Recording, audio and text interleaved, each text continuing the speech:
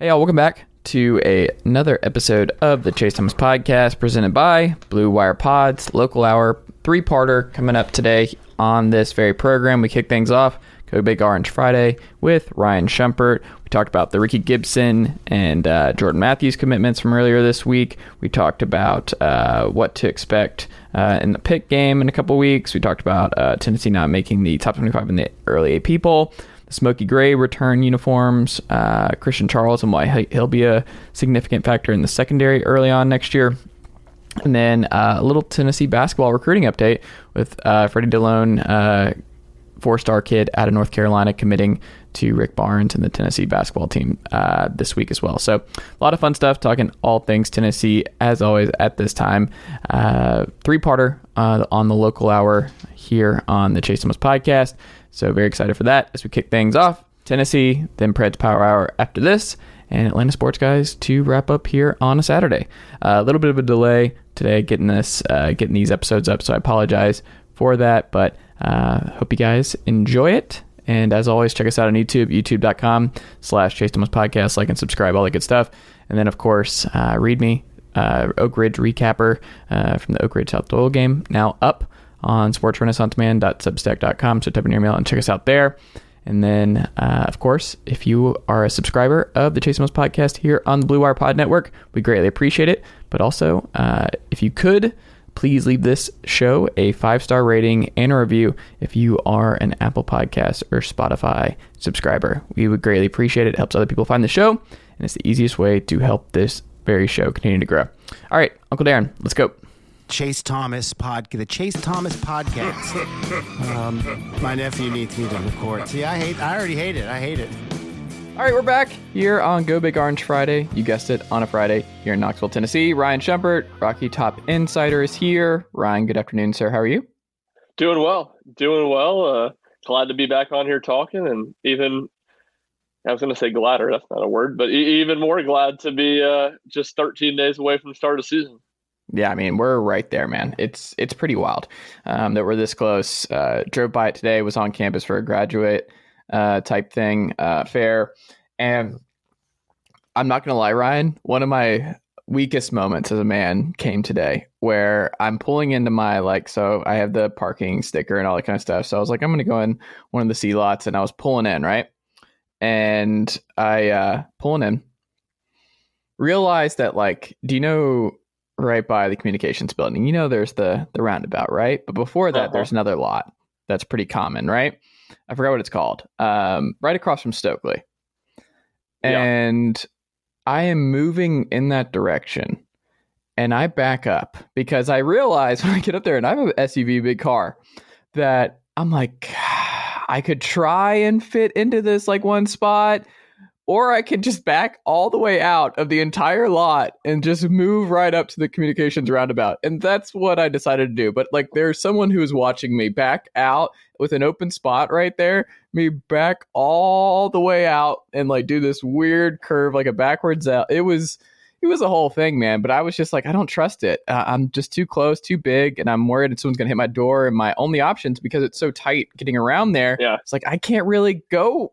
I didn't feel good about it. Didn't feel it in my gut that was going to go well. And I didn't want to do the whole Michael Scott where he just backs in and he's like, oh, not going to fit there. And he just drives away. I wasn't about to do that. So, that's what happened. That lot's a disaster from a small spaces standpoint. But from that standpoint, I mean, most lots have very small spaces, maybe a little bit smaller there. But just maneuvering through that lot, if you go all the way through and you got to make that kind of turn back towards the left to get out of there, big car, you got no chance. I mean, that's what I'm saying. I thought it was great. Okay, I feel better now. I feel better that it's not built for big cars. That lot is just. I've gotten nervous driving through it in my Nissan Rogue, so no shame from me, at least towards your situation. There you go. I mean, last night at Sevier County, people were parking all over the place on the sidewalk, on the grass. It was full, dude. And I pulled in there and I'm like, what is happening? It was packed. And I didn't feel good about my spot. I didn't feel good about where I was put. I was like, I'm going to come back and there's just going to be a full on side swipe. Like there's just going to be a side swipe and I'm just going to see black paint all down my car and I'm going to lose it. But no, it actually worked out on the field. A lot of fun. Sevier County. Football. Dude, it's a pretty park. Like it's a beautiful football field and stadium. It's one of my favorite. I've only been there once. William Blount played out there, I guess 2 years ago now, and I covered a game, and it's one of my favorite stadiums I've been to in East Tennessee. Yeah, for sure. So if you're in Sevierville over like the weekend, you're like, hey, I'm looking for something to do on a Friday night. It's a good thing to do. Go check out the Smokey Bears. It's a fun time. Absolutely. There you go. I'll be at South Doyle, Oak Ridge. Are you going to do any high school coverage this year, or are you just like, that's over for me? No, I'm gonna keep doing it. At least a handful of games. I'm going out to Clinton tonight to watch William Blount. Actually, first game, a new coach. I know his name. I'm blanking on it. Had it sent to me, but I'll be watching the dawn of a new era in William Blount football tonight out at Clinton. They have a good quarterback, I think. Blount, right? Didn't they get a new one? Well, I do think they have a new one. They had a kid last year who was pretty good for him, and he transferred. I want to say maybe Farragut. That could be wrong, but he was he was good. He was very much a pocket passer, and their new coach they brought in to run the wing T, so kind of made sense that he wanted to go play somewhere else. Do you know who else runs the wing T in East Tennessee football? Ryan Schumpert on the high school level. Who's that? Pigeon Forge. Really? Okay. He is a wing T guy. Been on this program about a month or two ago. Yeah. Nice. He lives and dies by the wing T. Nice. I feel like it used to be way more popular. At least Tennessee was a big wing T state. Like growing up watching high school football games, like maybe not half probably over dramatic, but it was not odd at all to see the wing T. And now it's kind of a huge abnormal thing to see when you see a high school team running the wing T. Power T, get that out of here. We're wing T. Like this is a wing T state. People forget like power T. That's what we're all focused on. No, it's all about that wing T. Pass downfield, not on our watch. Not going to happen. Well, there you go. There's your high school update report on East Tennessee high school football. But I know the listeners, and I know we actually have a lot of East Tennessee folks. So go out, support high school football on Friday nights. We have some Tennessee football to get into, Ryan, because since our last pod last Friday, Tennessee landed 2 big-time recruits. Not 1, not 2. We were going at it like you just want 1 or 2. Like if you get 1 out of 2, then you're feeling pretty good. They end up getting Gibson, the Alabama kid, 4-star corner over Georgia. They also get 4-star corner out of Baton Rouge, Louisiana, and beat Texas for Jordan Matthews, who I think he revealed to Austin Volquest that like he had known for a while and was just going to sit and wait on it and do his own reveal.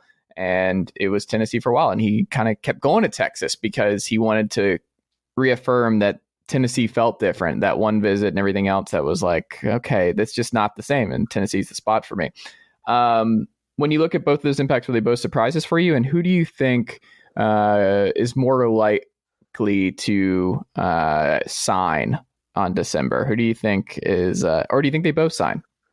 I think they both sign, okay. For one.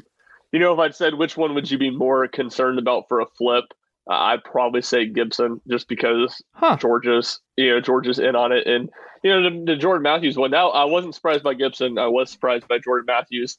And it kind of, not to say he couldn't, visit or go somewhere else, but the fact that Tennessee survived the multiple visits to Texas for him to kind of reaffirm, that feels really solid, and not to say that Gibson's doesn't, but anytime Georgia's pushing for a kid, I think you have a little bit of concern there. And look, I think as Gibson and then Sham Umarov, to me, those two are so impactful just from it's not beating Tennessee, beating Georgia, beating Alabama, beating Ohio State, Clemson, any of these top recruiting teams is going to be a really big challenge. And I wouldn't say things were completely even with those two kids, because I think Tennessee was, for both those kids, Gibson and Sham, were in way longer going after them hard than Georgia was in that full recruitment. But I do think that's a really good sign for Josh Heupel that Kirby Smart and that coaching staff can't come in 3 weeks to a month, which I think was kind of the case for both those kids, and put on the full court press and, overcome what Tennessee had been doing for 6 months in recruiting. I think that's a huge kind of first step towards Tennessee getting back to being able to compete with the best of the best in recruiting, is making sure these guys that you spent time on and they try to come in late, you land them. And I think that was huge. In Gibson's case, his last visit was to Georgia. Both those kids, their last visits weren't to Tennessee. And obviously Texas isn't on the field, doesn't have the pedigree that Georgia has in recent years, but that recruiting class they have right now is really, really good. So to me, those were both really impressive gets. And when you looked at Tennessee's defensive back, the commits they had in the 2023 class, they had a lot of safeties. You felt good there. You get Christian Conyer, the corner out of Kentucky. That was a long-time target. You felt good, but you needed a few more bodies at corner. And to get those two guys, I mean, I think Tennessee ended up landing probably 3 of their top 4, maybe 5 or 6. But really, to me, Jakeem Jackson's the other guy that stands out. Those seemed like for a long time were the 4 corners that Tennessee was really targeting. And for Tennessee to land 3 of them, I think that's huge. Interesting. I'm also so when you look at the rest of this class, so it's very heavy defense, like a lot more defensive players in this class than offensive players. The one thing we're left to is like what? Defensive line and offensive tackle. Like what else is out there? Who are the last remaining targets for Tennessee to fill out? Because we're down to just a couple of spots open for this class. Yeah, and that's the thing that's a little bit different now. I think they're at maybe 21. I want to say 21 commits right now. And typically you think, all right, you got 4 more spots to that 25 number. That 25 number is gone. You just got to stay under the 85. And we know Tennessee right now is under the 85. They have been since the evacuation of players after Pruitt was fired. We know that I think the loss of scholarships is something that they, self-imposed last year, even though it was going to happen either way. I think the one thing you look at there, you wonder, the NCAA, when that punishment comes, is a loss of scholarships part of it? I think that would make sense. But if not, Tennessee's got room to take more than 25 guys. And I do think right now there aren't, a ton of names. I feel like the guys we've heard for a while, not all of them, but most of them have kind of made their decisions and wanted to make their decisions before their senior year of high school. I think what you'll see now, Tennessee continuing to recruit a lot of kids who went elsewhere, Lucas Simmons being one that really stands out. And then high school season start this weekend, they're going to start evaluating tape, figuring out, kind of reassessing their board is my guess. And offensive tackle, I think, will be a big position there, as I think they want another body at that spot. But I think you're kind of at that part where it's a little bit of a reset in the recruiting calendar. Tons of guys made their decision before their senior year of high school. Now you have the guys that haven't, and I think Tennessee's going to be doing a lot of evaluation of those guys and trying to figure out with whether it's these last 4 spots or they have room to go for more and add, 28, 30 guys in this class, figure out exactly who they want and get ready for a push late in November and then obviously before the early signing period in December. Interesting. Ryan, when you look at the preseason poll, AP top 25, Tennessee left out. The Josh Pate poll, though, has Tennessee at I was number just thinking 15. that, the JP poll. Yeah, so people are saying like that's the actual poll that we go with on this program. But when you look at that, was that a surprise to you? Does that ultimately matter? Was there one that really just felt a little egregious to see Tennessee over or this team over Tennessee? I will say, I hope Tennessee fans, though, because this is something I've just noticed with talking to a lot of folks, and they just have penciled in the Pitt game as a win. And I mean, when you got it's just very strange the way that fans are talking about Pitt and going up to Pittsburgh and playing just a really good Pitt team who might be back in the ACC title game this year. You lose Jordan Addison, but they might have their next Aaron Donald on the defensive line, who looks like he's going to be a first rounder next year. They have a good defensive line. We have questions about the Tennessee offensive line right now that people are so focused on Florida that I'm like, can we get through Pitt? Like Pitt's, I think 16th in the AP poll. Like they are ranked. Florida's not. Like Pitt's a good football team, and that's something that stands out to me. Is like, can we talk about that is an important, really, really difficult game on this Tennessee calendar this year that I don't think we thought was going to be the case a couple of years ago. But what do you make of Tennessee being left out, and does that ultimately matter? No, it doesn't ultimately matter. Wasn't surprised that they were left out. I think they're 26. That's I think, kind of been the range for a lot of rankings, the back half of the top 25 or being right left out. If anything, I think it's a good thing. It just doesn't put the pressure, on you to start the season. I think can maybe allow Tennessee to slide under the radar a little bit more, though they're 26, and by the time they head to Pitt week 2, I wouldn't be surprised at all if they're ranked. When you look at people ahead of them, that's the thing about to make these rankings so hard. To me, you got a top maybe 7 or 8 that are clearly you got a top 3 to me that are clearly the best 3 teams, and then you probably got a second group of 5 more teams, and then after that, I mean, from 9, 10 to 30, is there more of than a 5-point difference in these teams? I don't really think so, personally. I mean, I think it's very, very tight. So that's why I'm not surprised. That's why I don't think it's a big deal. When I look at anyone that really stands out being surprised ahead of them, I mean, nothing crazy. Ole Miss, I've been a little bit surprised by that they've been a consistent, kind of or right around number 20 team. I expect them to take a little bit more of a step back. I think they'll probably end up not being ranked for most of the season. I picked them, I think, 6th in my preseason predictions in the SEC West back at media days. And then the other one, not that Tennessee should be ahead of them, but I do, not to discount anything you just said about the game, because I think everything you said about the game is accurate about the Pittsburgh game, but 16 just it feels high to me. It really does. And again, there's not a huge gap in these teams, so maybe it's a lot of nitpicking by me. But this is a team last year that was good, but for the majority of the year, I would imagine was ranked 10 to 15 in that range. And you're telling me the team that lost their Heisman Trophy candidate quarterback and Jordan Addison is just going to be, basically just as good, a point worse?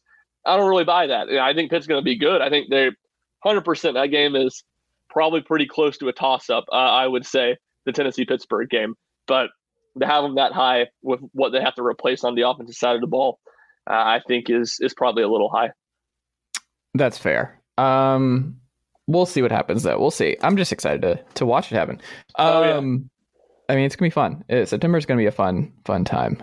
Maybe a horrible time. I don't know. Well, actually, no. No matter what, it's awesome because I'm getting married in between the Pitt and Florida game. But a lot going on in September. Ryan Schumpert, a lot on the docket for September.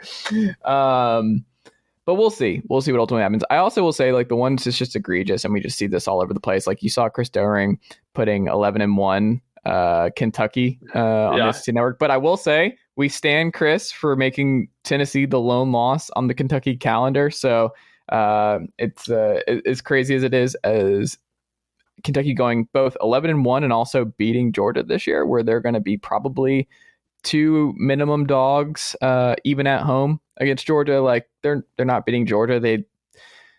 That's just one. It's not happening. A. B.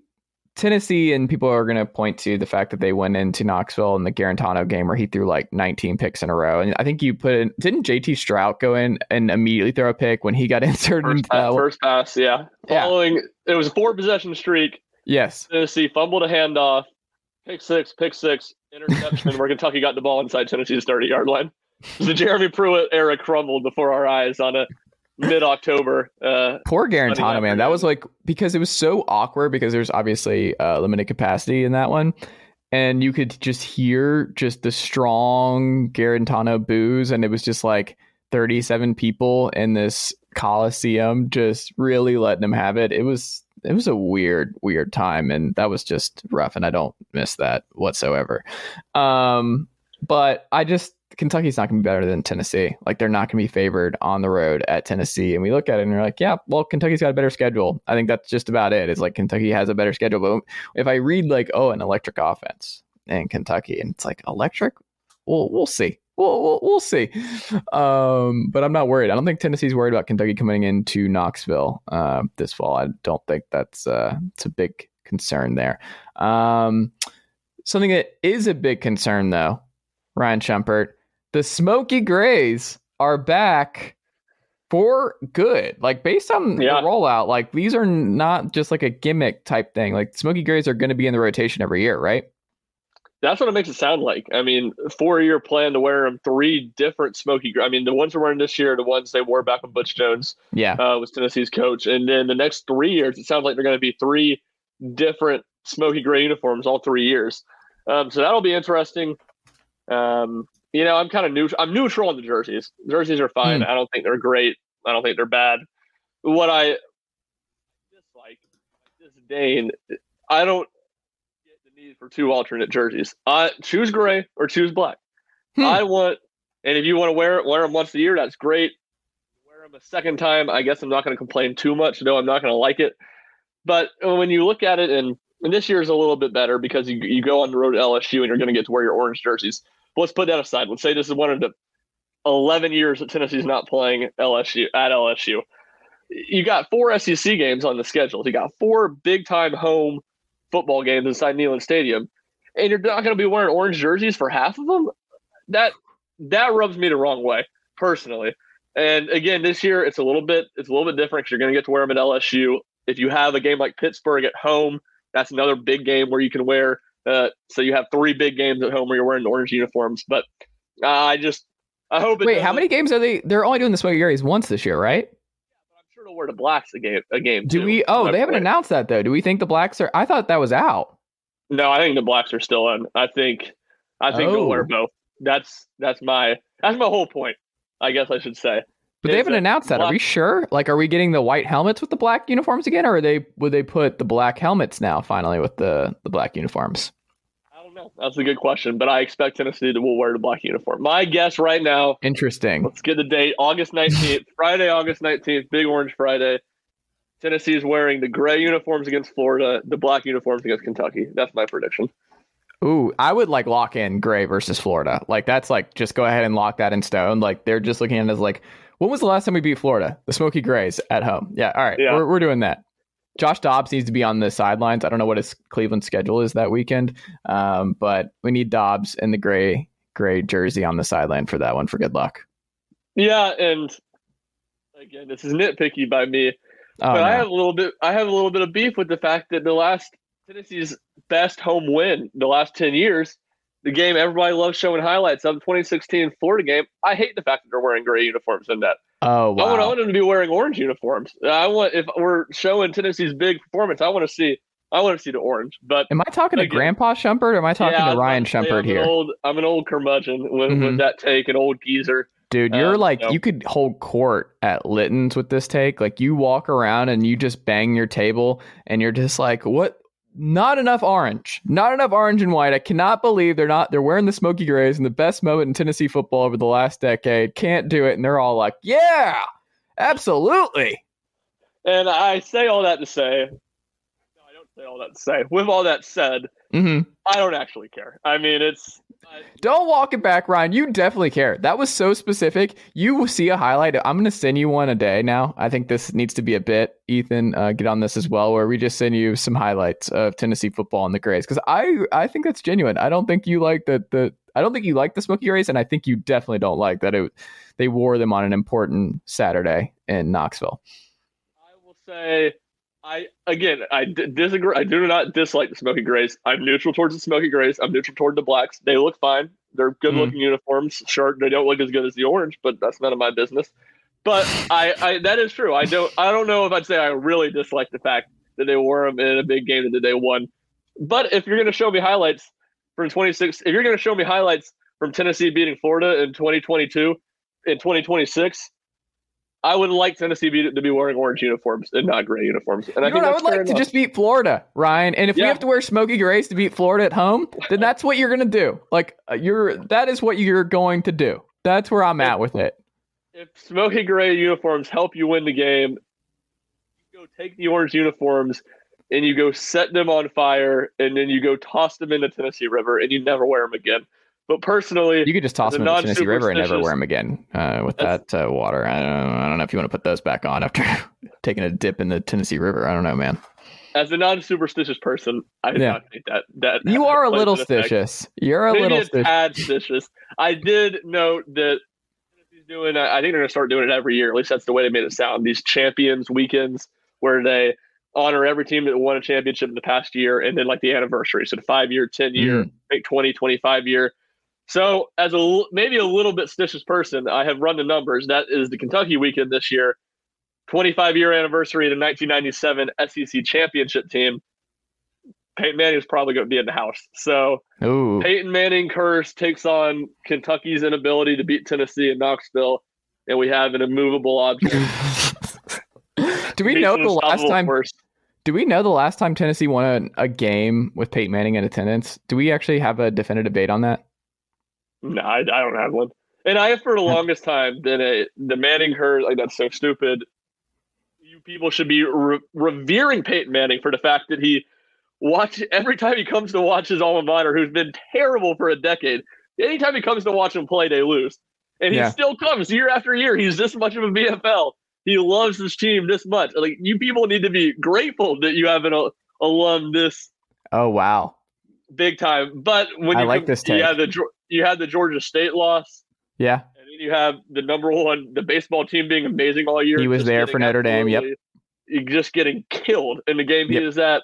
That was the Friday game, wasn't it? That was, yeah. It's made me start to backpedal off that take a little bit. I have to admit, maybe there is something to. Do you think he knows about it? He has to know about. He has to know about it. Yeah, I think he knows about it.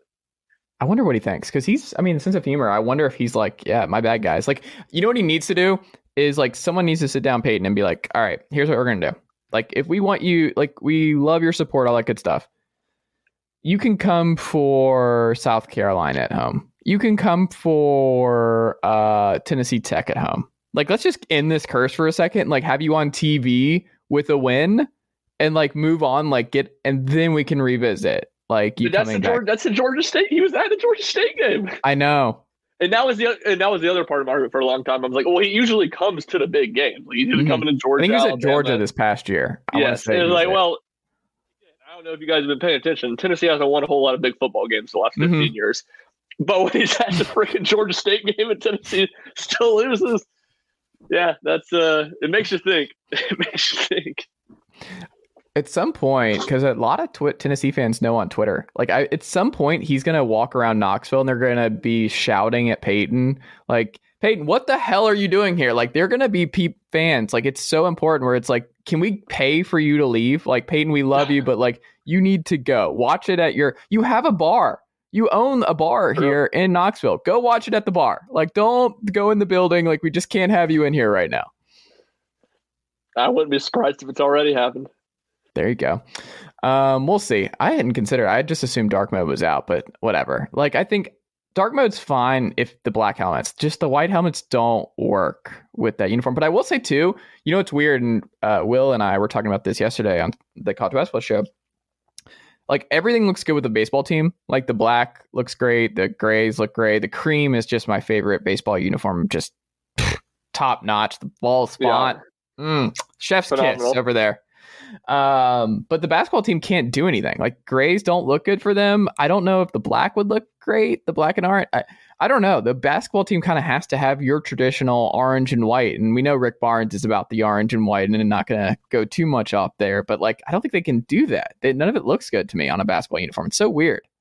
Yeah. And the smoky gray uniforms they did like wear probably 7 or 8 years ago now, I thought looked horrific, to be honest. Like, with the black stripe. And I do wonder, like, I love the template of the uniforms they have now with the Tennessee on the top, number, volunteer. Like, I think that looks phenomenal. I think it's the best of all the jerseys on Tennessee's campus. I think that those are two or maybe the best set. And the orange ones, honestly, might be my favorite. The creams are really good, too. So that's a lot of competition. But they look phenomenal. And I wonder if you did, like, a gray with that design, how it would look. But I'm not. I'm an orange and white guy. I like it. I like knowing when Tennessee goes into a game what they're going to wear. I think it's people don't come throw eggs at my house for this, but I think it's so cool.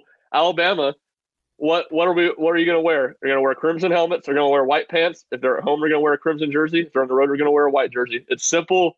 I think they're good looking uniforms. I think there's a kind of a simple swagger to it that I think the Tennessee basketball team carries as well with their uniform set. Oh, I like it. Did not know we were going to go down a uniform rabbit hole, but I'm here for it. We've gotten down a huge uniform rabbit hole. People care about this stuff, though. It's fine with me. Last thing on football. Who do you think is going to be the biggest surprise starter in the Ball State game now? Who do you think Tennessee fans are going to be like, whoa, he's starting? Who do you think that is? I don't think there's going to be one in the Ball State game, to be honest. I think it'll be a lot of status quo early on. I will say my prediction we'll say by Florida. I think you'll have Kamal Haddon and Christian Charles starting at corner, and Warren Burrell not being a starter would probably be the bigger surprise there than either one of those guys.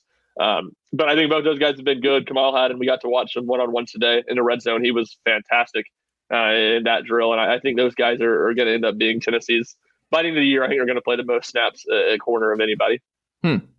Well, we also have Tamarion McDonald, who is going to start at star. Like, we thought it might be Turrentine, Wesley Walker, and it's just going to be Tamarion McDonald. Like, he's probably starting, right? Ball State? Yeah, I think so. Which maybe that would be the surprise. But to me, there were so much questions about the star spot that, no one really knew. And it felt like a McDonald Walker battle, and then Walker's been banged up this week and hasn't been practicing, at least while we've been out there. So that seems to kind of, truly open the door where I think it's probably going to be McDonald almost certainly with the first snap of the season. But that's a spot where, Tennessee's talked about wanting to play more guys, especially on defense. I think you'll see, a lot of different, at least those two guys, if not Turrentine too, really earn some snaps there. And it'll be a little bit more rotation than it was last year where Theo Jackson was out there. If he was healthy, he was out there every play. This is going to be a fun exercise. All right. This is rapid fire, Ryan. You ready? Okay. Starting strong safety against Pitt. Flowers. I guess McCullough is the strong safety. Flowers. Those are two safeties. Yeah. I think it's going to be those two. Two starting corners. Three starting, because we're going to be in the nickel a lot. The three corners to get the most amount of snaps in the Pitt game. I'll go Burrell, Haddon, and McDonald. Okay. Two linebackers who will be starting in the Pitt game will be who? Starting Banks and Beasley. I think Mitchell gets more snaps than Beasley in the game, though. So we're not going to put Mitchell in the starting lineup yet. He's going to be just rotated in early on. I think he's going to be rotated in, but I think right now you'll see those three guys probably play very similar snaps to one another, and with my guess being Banks for sure playing a little bit more, and I think Mitchell will probably end up playing a little bit more than Beasley, with Solon Page III getting some snaps as well. We got Barron and Young on the edge. That's set. Who do you think the top three defensive linemen used in the Pitt game will be? Amari Thomas for sure. I'll go the other two. I think it's really fascinating, and I think that's kind of been a hard one to get a read on. I'll go Bryson Eason and Dominic Bailey. Dominic Bailey is. I have three guys in my mind. I'm going to go Dejon Terry though. Okay. It was Dominic Bailey, Terry, and then Elijah Simmons were the three guys that kind of stood out. Left tackle in the Pitt game will be who? Crawford will play more snaps, or he'll play all of them. I don't think Mincy will win that job, but I wouldn't be surprised if they both played. 1 through 3 in terms of carries. Who gets the top 3 carries in the Pitt game? Jabari Small 1, Jalen Wright 2, and I'll go Dylan Sampson 3. Okay. The most interesting one to me, because we don't know with Brew McCoy yet. We still don't know if he's going to get cleared. And that still just might take up, we don't know. Who would you guess starts out wide, opposite of Cedric Tillman, and who lines up in the slot for Pitt? Jalen Hyatt in the slot for sure. I think Brew McCoy, if healthy, if eligible, unless something changes, he's healthy right now. But if he's not, and I think this maybe sound a little bit upset, or sorry to our guy Ramel Keaton, but I'm going Walker Merrill. I think if Brew McCoy is not eligible, I think Walker Merrill starts opposite of Cedric Tillman.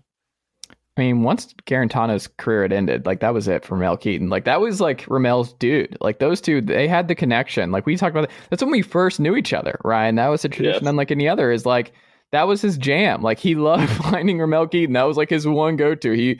Ramel had a lot of drops, unfortunately, but Garantano liked Ramel Keaton and has not been the same ever since.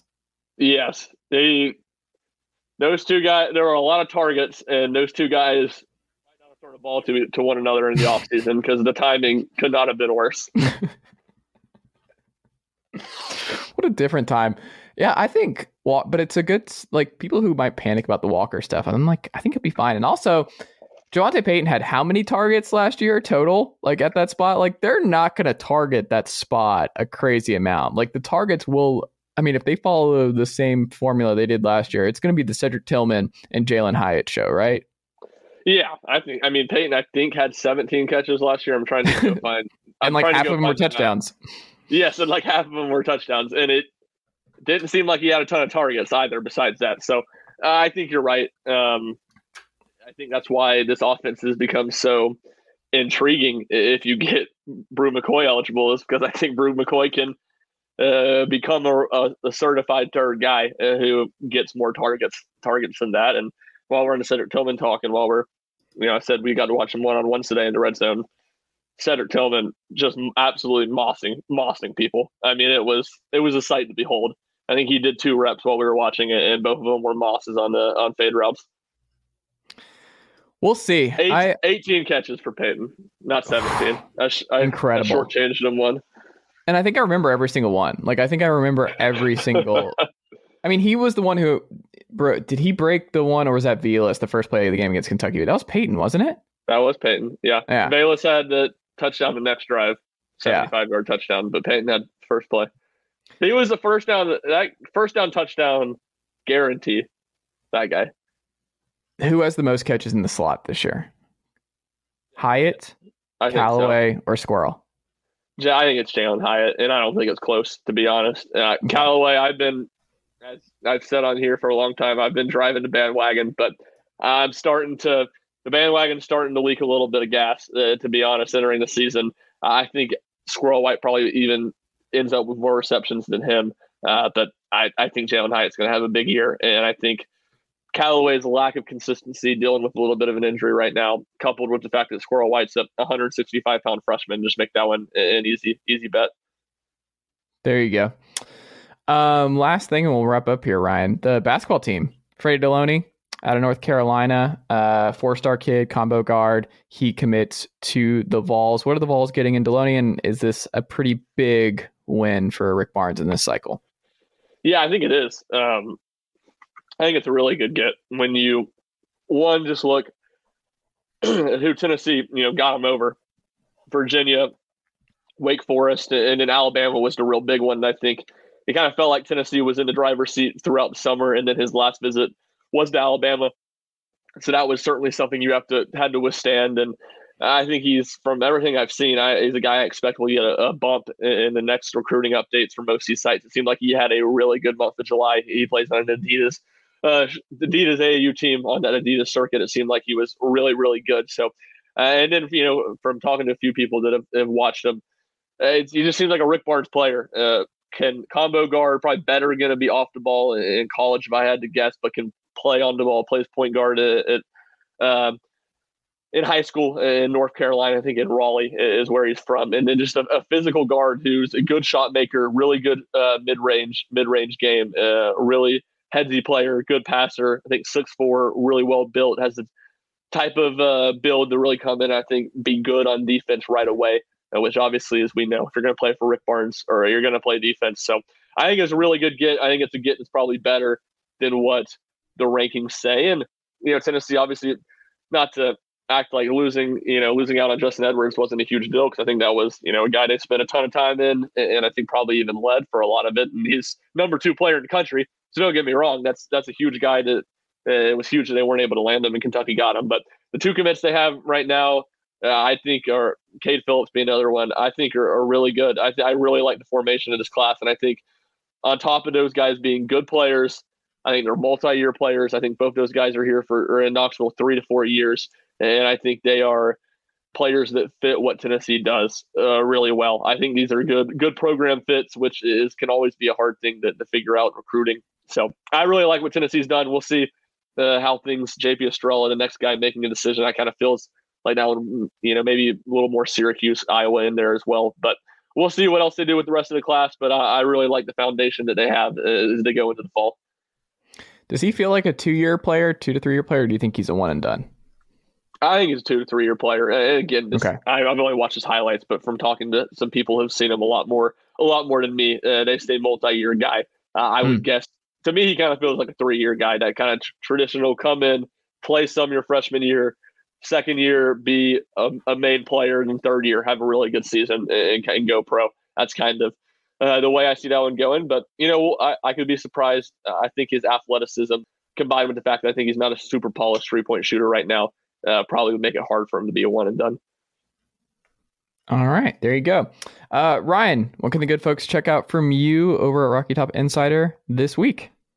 Yeah, plenty of stuff on all the basketball recruiting, and then plenty of stuff on fall practice. I had a piece yesterday looking at the 2 freshmen outside linebackers, James Pierce and Joshua Josephs, who I think are going to have a chance to make an impact on this team. And even Josh Heupel said today, when asked about, do you believe the pass rush has a good chance to be better this year?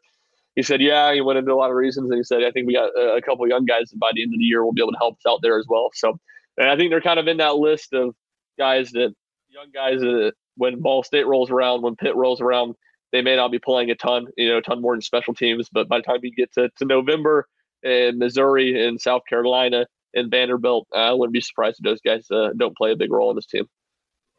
All right, there you go. Ryan Schumpert, always a pleasure. Greatly appreciate it. And I will talk to you next week. All right, y'all, that'll do it for the Local Hour Part 1 here on the Chase Thomas Podcast on the Blue Wire Pod Network. Thank you as always for making the Chase Thomas Podcast part of your daily listen wherever and however you listen to this program. We greatly appreciate it. Don't forget to read me, sportsrenaissanceman.substack.com. Check us out on YouTube, youtube.com/Chase Thomas Podcast. And then, of course, you can get in touch with this very program at chasethomaspodcast@gmail.com. Any mailbag stuff, questions for me about the show, anything like that, chasethomaspodcast@gmail.com. Part 2, Preds Power Hour coming up right after this, so stick around. All right, Uncle Derek, how'd I do?